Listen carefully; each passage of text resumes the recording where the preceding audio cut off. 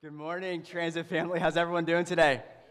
Good. Happy Easter. Y'all looking sharp, like what I'm seeing. How everyone doing good? Great Resurrection Sunday so far? Amen. Well, if you're new to the Transit and I haven't met you yet, we're honored that you would spend your Easter Sunday with us.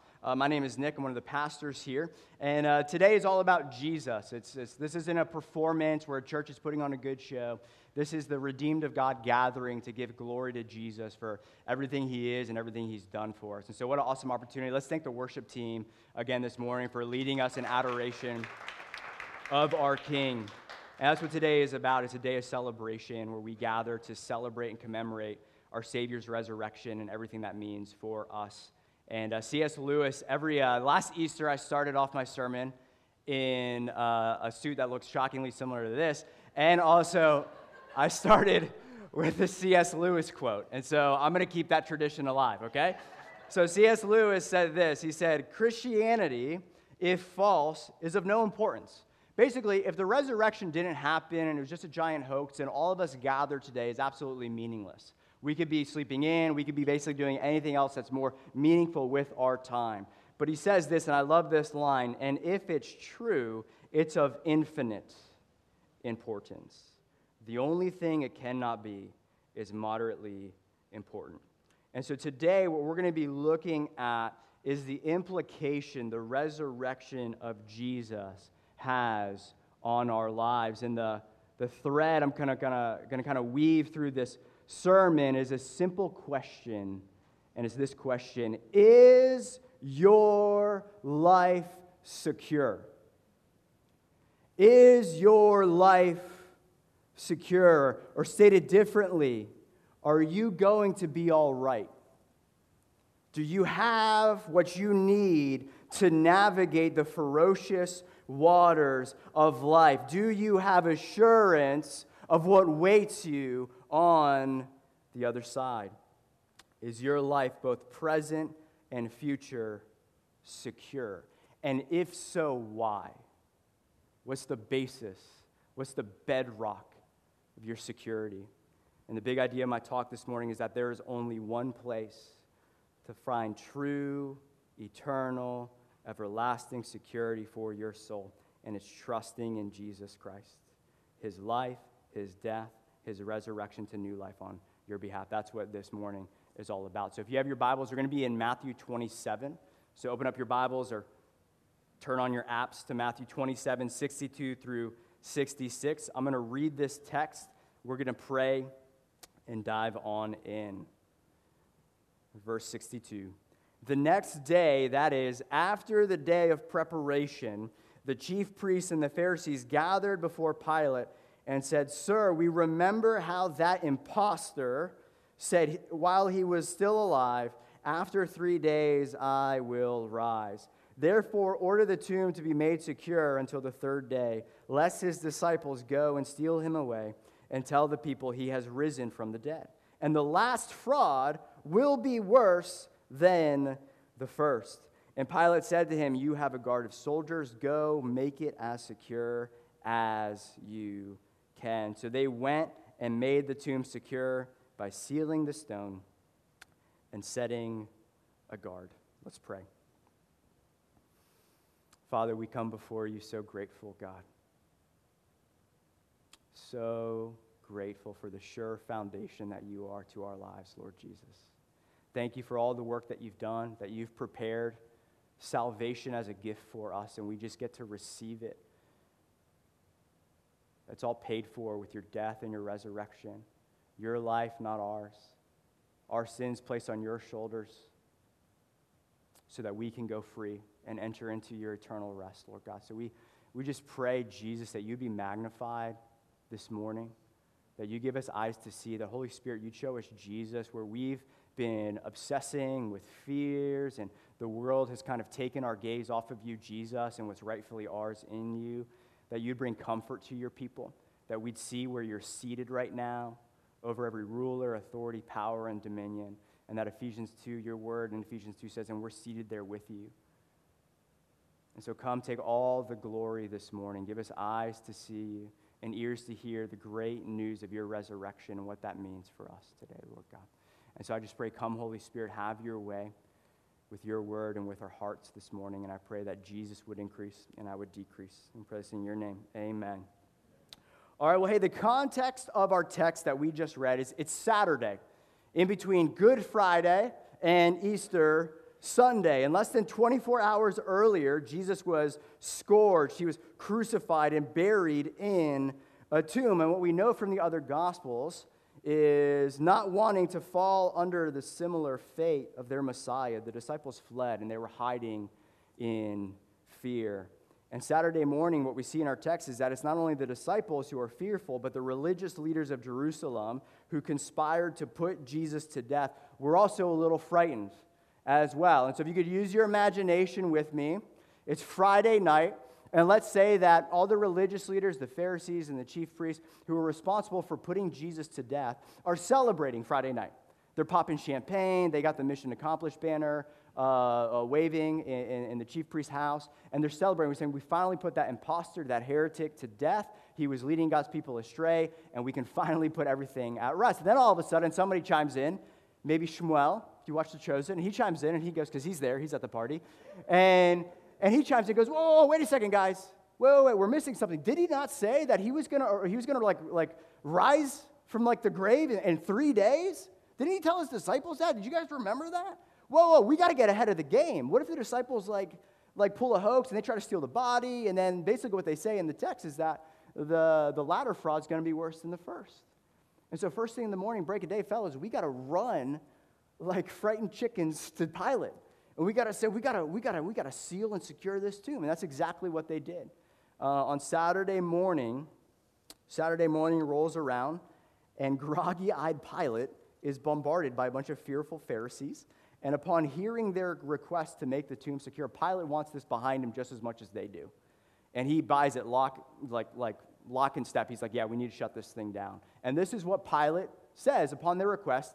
On Saturday, again, Jesus was crucified for our sins. They were placed upon his shoulders on Good Friday. And this is Saturday morning. And Pilate said this, you have a guard of soldiers. Go, and this line is what I'm framing out the whole sermon for. Go and make it, comical, as secure as you can. As secure as you can. And so they went. And it's almost laughable how they tried to secure the tomb that the Lion of Judah was resting in. And they made the tomb secure by sealing the stone and setting a guard.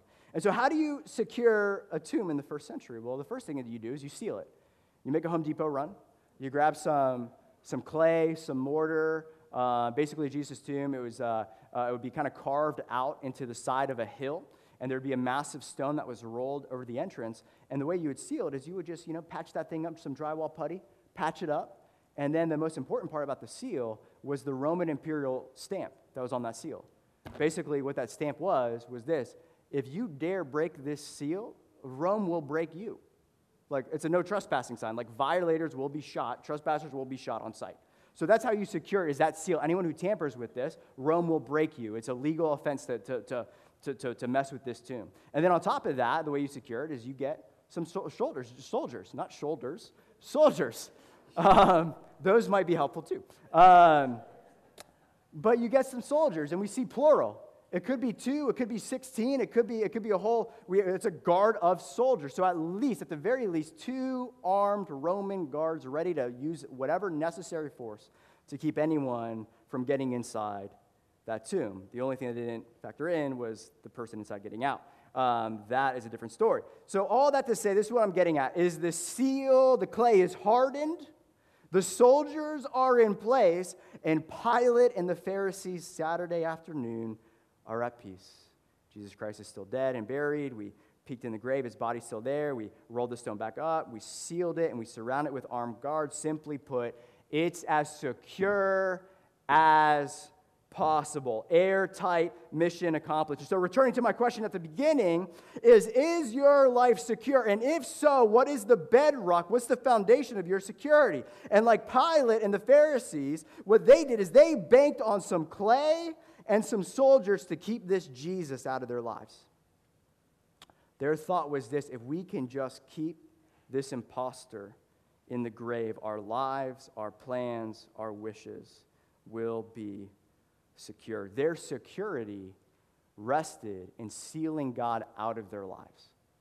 That's where their security rested. I have no need for God. Let's keep him locked in this tomb. And I think tragically, we often do the same things. We attempt to live our lives by sealing out God from our lives and his lordship reigning and ruling over our lives. And therefore, we place our security, our hope in everything but God. Exhibit A, pre-COVID. Who wishes we could go back? Can someone make like a time machine, like go back pre-COVID? Like, don't your heart just like, oh, pre-COVID, right? But here's what I'm getting at. Pre-COVID, before everything happened these past 2 years, didn't your life feel fairly secure? Right? Like before any mention of God. And Christian, this applies to us as well, because sometimes we can live like practical atheists. Before any mention of God, I got my career's set. I got a great retirement. Like my financial portfolio is diversified. And I got real estate. I got Roths. I got crypto. Like whatever. Not as secure. Let's talk. So I got my retirement. And then if that fails, well, then I have insurance. So barring some unforeseen incident, if anything were to go wrong, I have insurance. I got house insurance. I got car insurance. I got insurance on my life. Well, I'm worth more dead than I am alive. My cat has insurance. My hamster has insurance. Like, I got insurance upon insurance. I have insurance for my insurance. So all that to say is that then I have my hobbies, I have my friends, all that stuff. My life is secure before I make any mention of trust in God and yielding to the lordship of Jesus in my life. Life was great. We're living the American dream. And then all of a sudden, 2020 happens. And what 2020 and subsequent has revealed is that the castle, this American dream castle that you thought was indestructible, has been revealed to be a castle made of sand. A castle made of sand. Placing all your chips in your retirement, placing all your chips in your insurance and your life plan and your career. And what's happened these past couple years is that the waves have started rolling in. The first one was a global pandemic, and then the next one was global and civil and political unrest and division like we've never seen it before. And then following that was economic uncertainty, where not just your money, but where you're going to find TP this next week, right? It's uncertain. And then the icing on the cake for all of that in 2022 is now we're on the brink potentially, and this is no exaggeration, of World War III. Potential nuclear conflict globally. You're saying, oh man, 2020 hasn't touched me, 2021 hasn't touched me, 2022 hasn't touched me. Yeah, sure, your life might be secure now. But what we've learned these last 2 years is a lot can change very quickly. And it would be no surprise to me if aliens landed on the roof of the White House next week, right? I think all of us would be like, yeah, should have saw that coming, okay? And so what I'm getting at with this, another C.S. Lewis quote, says this: God whispers to us in our pleasures. He speaks in our conscience, but he shouts in our pain. It's his megaphone to rouse a deaf world. And I hope you've been listening. Oh, people of God, and every person in the seat on the live stream, you've been listening to the voice of God yelling at you in love. They're saying that there's only one firm foundation for your soul. There's only one haven for you to run to find refuge, and it is in me. And it is in my Son Jesus, given for you to remove your obstacle of sin, which separated from you from me, and to bring you back home. There's only one haven that you can run to, and it's vertical. It's not horizontal. It's vertical. It's not horizontal. The foolishness of us to bank all of our security on a world that's on fire, a dumpster fire, when we have the sure foundation of our King who's resurrected and reigning above the chaos. And he's rescued us out of it. And there's a better home that waits us. As he lives, we surely will live. Security in our lives doesn't look like keeping Jesus in the grave and keeping him out of our lives. No. True security, you hear me this, the safest place to be is letting the Lion of Judah loose in your life. That's the safest place to be, is when you yield to his lordship. in your life. This alone is where true and abundant and everlasting life is found. And I couldn't help but chuckle as I was reading this text of Pilate's, isn't it just amazing how, like, foolish humans can be sometimes? Like, in the grand scheme of things, looking back, like, Pilate goes to the Pharisees, make it as secure as possible. This guy's going nowhere, right? And they set a little seal, they set up some cute little soldiers and their little spears and swords and all that stuff. And I couldn't help but think, it's like ants are pitting themselves against you. And so they decide to set up some guards at your front step. And they're like, he will not leave this house. And you're like, I think I'm just going to, excuse me, guys, like, I'm gonna exit, right? Or a better illustration might be this, is like a massive tidal wave is coming your way. Hundreds of billions of gallons of water going hundreds of miles an hour, careening to the shore, and you and the Pharisees and some soldiers, you draw a line in the sand, and you say, stop, you can only come this far, right? They'd have better luck doing that than keeping Jesus in the grave. And so we know how the story goes. The Lord is kind enough to not honor their attempts to keep him in the grave. And even though on Saturday they tried to seal him shut, on Sunday, the third day, the Lord shot out of that tomb, forever securing our redemption. And now everything about our lives has changed. There is hope, there is security, there is everlasting love as our inheritance forever, all because of what Jesus has done. This is of zero importance if it's not true. If it's true, it's of infinite importance for us, and it changes everything. And you might say, okay, it begs the question, what security does the resurrected Jesus give to my life? And so the rest of my sermon, we're going to be in John 14. And we're going to see what Jesus has to say about the implications of him being the resurrection and the life, what that means for you and for me. So turn to John 14. The context of John 14 is Jesus is in the upper room with his disciples. It's Thursday night. He's sharing one last supper with his disciples, and this is kind of known as Jesus' deathbed message. These are the final things, John 13 all the way to chapter 17. These are the final words that Jesus is going to say to his disciples before he's betrayed that night and then crucified the next day. And I love what he says in John 14, verses 1 through 3. He says this, let not your hearts be troubled. Believe in God. Believe also in me. In my Father's house are many rooms.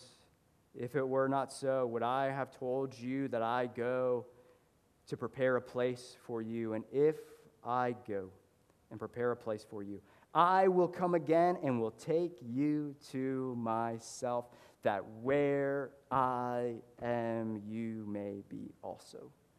It is so hard to read that text and not get ahead of yourself and just start preaching. Okay.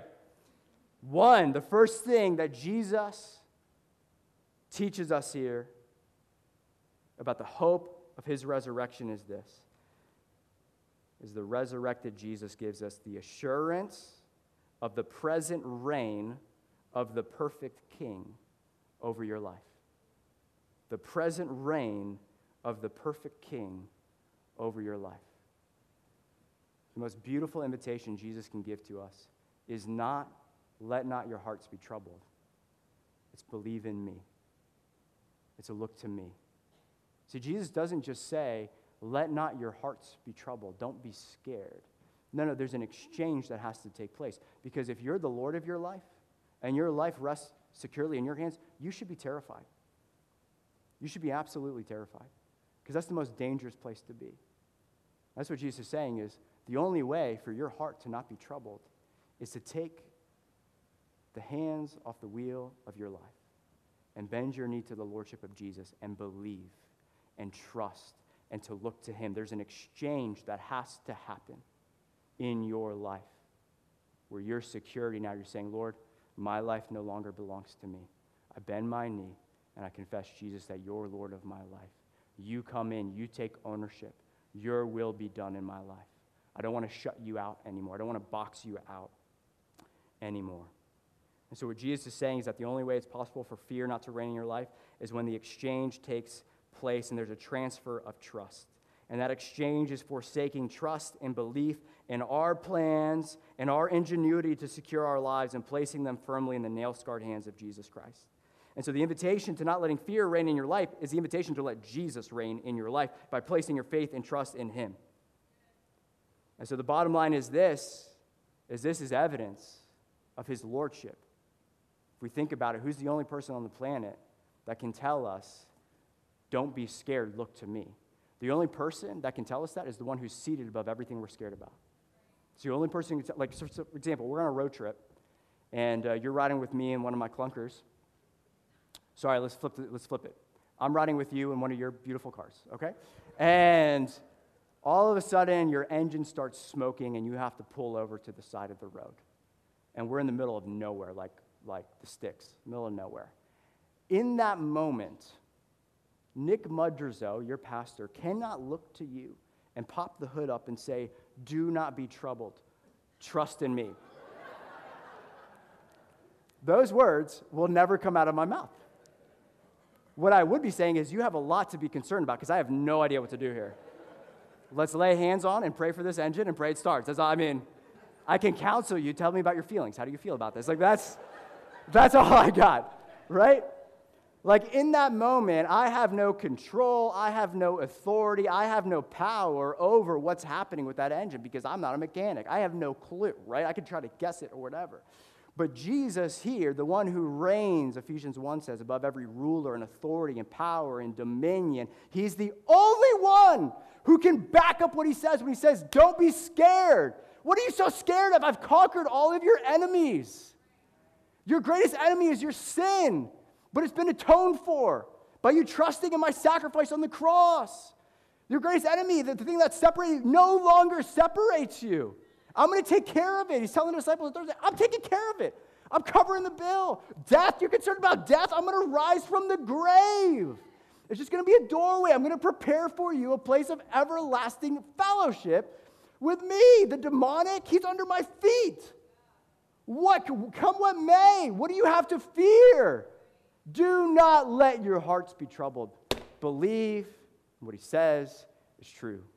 When he says he's king, when he says he's seated above it all, he means it. And the assurance we have with the resurrection of Jesus is we have the assurance of the present reign of the perfect king over our lives. Ephesians 1, 16 through 22.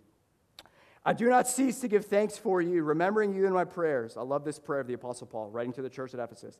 That the God of our Lord Jesus Christ, the Father of glory, may give you the spirit of wisdom and of revelation and the knowledge of him, having the eyes of your hearts enlightened, that you may know what is the hope to which he has called you, what are the riches of his glorious inheritance in the saints, and what is the immeasurable greatness of his power that's towards us who believe, according to the working of his great might that he worked in Christ when he raised him from the dead and seated him at his right hand in the heavenly places. Watch this. This is where he's seated. Far above all rule and authority and power and a dominion. Anything that could dare come against God's elect, he's already conquered it. The victory is secure. And above every name that is named, not only in this age, but also in the one to come. And he put all things under his feet and gave him as head over all things to the church. It's this king that says, look at me and do not let your hearts be troubled. It's this king that says that. No other earthly king could tell you that. They don't have a, don't get me started. In the last 8 years, I'm not taking any sides here, okay? It'll be an equal offender of both parties. Anyways, there's no earthly king who can promise you what Jesus promised. It can secure for you.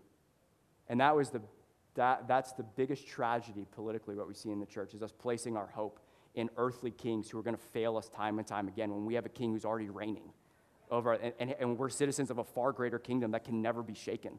Why would we, I'm not going to say it. All right. I want to keep my job. All right. Security is found when my life rests securely in the King of Kings. And that's the first hope. The first thing Jesus points us to is to look to where I'm seated. Don't look at what's under my feet and coming against you. That's under my feet. Look to me. Look where I'm seated. That's the hope. You have a king reigning over your life. 2, the assurance of future glory. The assurance of future glory. The most haunting question is the second thing Jesus, the assurance he gives us in his resurrection, the security he gives us. One of the most haunting questions that faces humanity is what happens not if, but when we die. It's not like a roll of the dice whether you and I are going to die. It's going to happen. It's going to happen. And this reality that terrifies us, is that we do everything in our lives to push that as far away as possible. Multivitamins, diets, exercise. I just want to kick that can down the road. Why? Because I don't want to face it. Terrified of it. I don't want to face it. Now watch this. The beautiful hope for the Christian is that there's someone who's faced death on our behalf. There's someone there who's gone before us and faced our greatest foe. And he conquered death with his death and rose to new life. That he says in the upper room, what Joe Workman was quoting here is, as surely as he has risen, you will rise in glorified state with him as well. That death has just become a doorway into everlasting life. 2 times in John 14, in the text we just read, Jesus says twice, he goes, I go to prepare a place for you. For you. On our behalf, it was Jesus who faced our sin. He bore our punishment of death, and then he gave us empirical, historical evidence that our sin was left in the grave and our future is eternal glory with him forever, and that given our union with him by trusting in him, just as he is risen, we too will arise with him in the place that he's gone to prepare for us. And the implication here then is that death no longer has a sting, a bite for the Christian. Sure, we grieve the loss of loved ones. Sure, we have sorrow when we see loved ones pass away, and we think of us, maybe for us, maybe death's around the corner, and we grieve that transition, but at the end of the day, Jesus has conquered it. There is no more fear of death for the believer. It's a doorway to everlasting life. And let me illustrate it this way. So I have 3 kids, but last summer, my parents have a pool, and so teaching my kids how to swim. And my oldest daughter is kind of at the edge of the pool, and she doesn't know how to swim yet. We're teaching her how to swim. And for her, she looks at her inability to swim, and then she looks at the pool, which is a pool of death. For her, if she were to jump, she's dead. She has no power to overcome that. Unless somebody goes before her. Unless daddy walks in and bald out of shape daddy jumps into the water, plunges underneath that death and rises up out of it in the shallow end and is looking at her and saying, I've gone before you. I've gone before you. Isn't that a beautiful picture of the resurrection? What was once scary, we're on the precipice. All of us are on the precipice of death. But for the believer, it's Jesus there who's gone before us saying, jump. Saying jump. And so then my daughter, watch this. So my daughter, who's once fearful and shaking and all this stuff, she's looking at her fear. She looks to her daddy there who she knows and trusts and looks. That's called a belief and trust, is that Jesus has gone before me. And I take what he says at his word. And so that now where she's shaking in fear, now she jumps with a smile on her face. Because of the one who's gone before her, who's passed through the waters of depth, who's risen up the other side. Why? So that he can catch us when we go through those same waters as well. He's gone before us. So that 1 Corinthians 15:54 is our song. When the perishable, that's you and I, puts on imperishable, that's our resurrection, and the mortal puts on immortality, then shall come to pass the saying that is written, death is swallowed up in Jesus' victory. O death, where is your victory? O death, where is your sting? And I'll conclude with this. I'll call up the band. Band, you come on up. And the third thing that we see in John 14, 1-3, that the resurrected Jesus gives us is the assurance of everlasting love as our inheritance. The assurance of everlasting love as our inheritance. I love what Jesus says in John 14, 1-3. He tells his disciples, he says, I will come again. Why? Why is Jesus doing this? Why did Jesus die? Why was Jesus buried? Why did he rise again? And I will take you to myself, that where I am, you may be also. And what we see here, where Jesus is clearly, explicitly saying, is the purpose of his death and resurrection was so that he could spend forever with you. For God so loved the world that he gave his one and only Son, And when that world tried to shut God out and they crucified the Son of God, Jesus died for the very people that were putting him to death just for the chance that they would enter into his eternal rest forever. And the bottom line is this is what we see in the resurrection, is that the resurrection was for the sake of relationship. The resurrection reveals the heart of God for you, because where you are is where God wants to dwell. That's God's love for you, no matter what you've heard. Maybe it's your first time in church for a long time. Is the gospel is the love of God for sinners, the love of God for people who are trying to seal him out of their lives.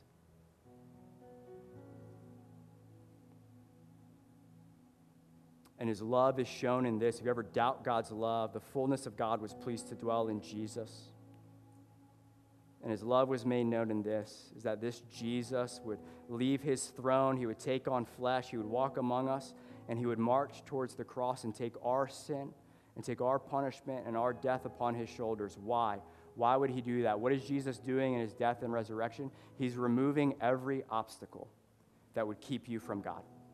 He's removing every obstacle of sin, every obstacle of death, every stronghold of the devil. He's removing every obstacle in your life that's keeping you from eternal fellowship with the Father, with your God. And so my family, I'll conclude with this illustration. We recently bought a single-family home in late December. For the last 10 years, we were living in sardine boxes, and God had graced us with a single-family home. And it's amazing. I have a yard now.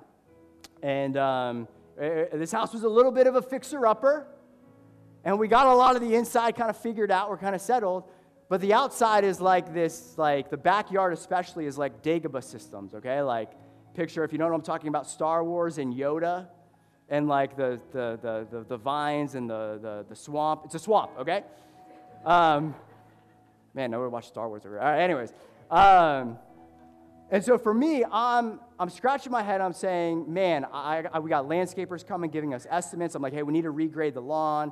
There's just so much dirt. The previous owner, God bless you if you're watching the live stream,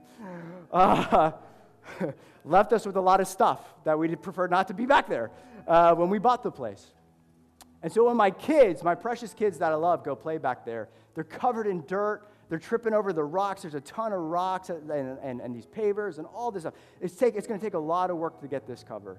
And the Father's heart is this, is I want it to get regraded. I want it to not be swampy. Why? Why do I want a brand new backyard? So that the neighbors can look at my yard and be envious and, wow, you got a nice yard. No, it's not that at all. That's maybe a side part, but that's not it. It's the Father in me. Dang. Who grew up fellowshipping with his Father in a big backyard. And me wanting to recreate that for my kids. And what I want to do is I want to remove the obstacles, the filth that they roll around in. Because it keeps them separate from me. You can't come in the house. You got to take everything off. It's keeping us distant. So I'm removing the obstacles. I'll pay the price. I'll do it myself. Why? So that I can prepare a place, a fellowship with my kids. And I think that's exactly what Jesus is saying the resurrection is all about. I'm going to prepare a forever backyard for you. Laughter. Sunshine. No more tears. No more bruised knees. No more death. No more disease. No more division. That perfect home in my Father's house. There's many rooms. There's a fully prepared house for you if you would just believe. If you would just receive and stop shutting me out of your life. It's all paid for by the blood of Christ. That's the beautiful hope of Christianity. And I'll wrap up here in the next 2 hours. The beautiful hope of Christianity is that in every other worldview, their gods demand that you work and you toil and you prepare the place for God to meet. And in the Christian worldview, Jesus Christ prepared it all for you. I don't demand my kids get on their hands and knees and get callous hands and start getting these religious landscaping skills and throw out their backs from carrying all this gravel so that I can. No. What Jesus did, he says, It's my nail-scarred hands that are going to take care of it. It's my back that's going to take the obstacles of your sin on my shoulders, and that's going to prepare the way. All expenses paid. Jesus covering the bill. It's all paid for. Fully finished backyard. Forever. That's what the resurrection gives us. That hope, that place, Jesus has gone to place for us. And Romans 6:23 says this, "For the wages of sin is death, but the free gift of God is eternal life, eternal love, eternal fellowship in Christ Jesus, our Lord." Salvation is a beautiful gift. And how do you receive a gift? For those of us who've received this gift, we rejoice. It's all of His grace.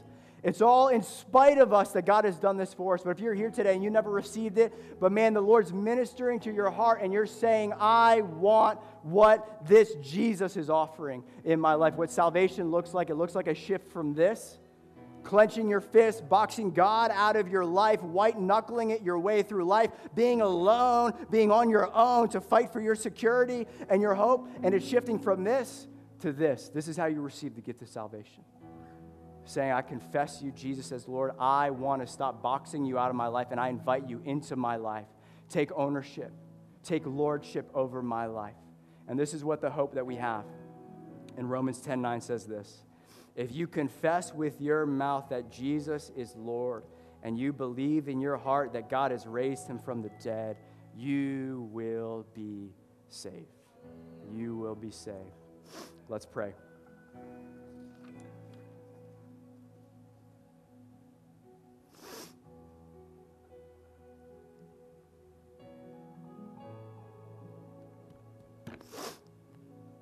God, help us to see this is all real. This is not some philosophy. This is not some performance. This is not a religion. It's real. The hope of glory is real. It's coming. It's coming. He's already come once to rescue us. You don't think he's going to come again? He said it. I've gone to prepare a place for you. He's waiting. He's waiting for you. Yes, you. He's waiting. Oh, he's waiting in the backyard. He's waiting. There's a seat with your name on it at his table. It's all real. Holy Spirit, come in power right now, Holy Spirit. Show us, God. Give us eyes to see. Show us it's all real. This is not make-believe. Eternal glory is our inheritance. You are reigning and ruling over all things. You are present with us by the Holy Spirit. The Lion of Judah is on the loose. Thank you for that reality. And Lord, we lay down our lives to you, believers and non-believers. There's an invitation today, this Easter Sunday. And the invitation is this. Stop putting your trust in fear. What are you scared of? What's gripped you by the throat these past 2 years? What's got you biting your fingernails? What's got you keeping you awake at night? The invitation is of Jesus. In his resurrected glory, and his word preached to you today is saying, let not your hearts be troubled. Look to where I'm seated. Look to what I've done. Look at my love for you. Oh, Lord, write that in our hearts. Help us to believe it, God. This is of infinite importance. It changes everything about how we live our lives, Lord God. And it was all done out of love, God, your love for us. So we bless you, and we honor you, and we celebrate you, Jesus. We say thank you for your love, that where we are for some unfathomable reason in our filth and in our sin and our rebellion is where you want to be. And you gave your life to make that possible. So thank you, Lord, for your love. And all God's people said, amen.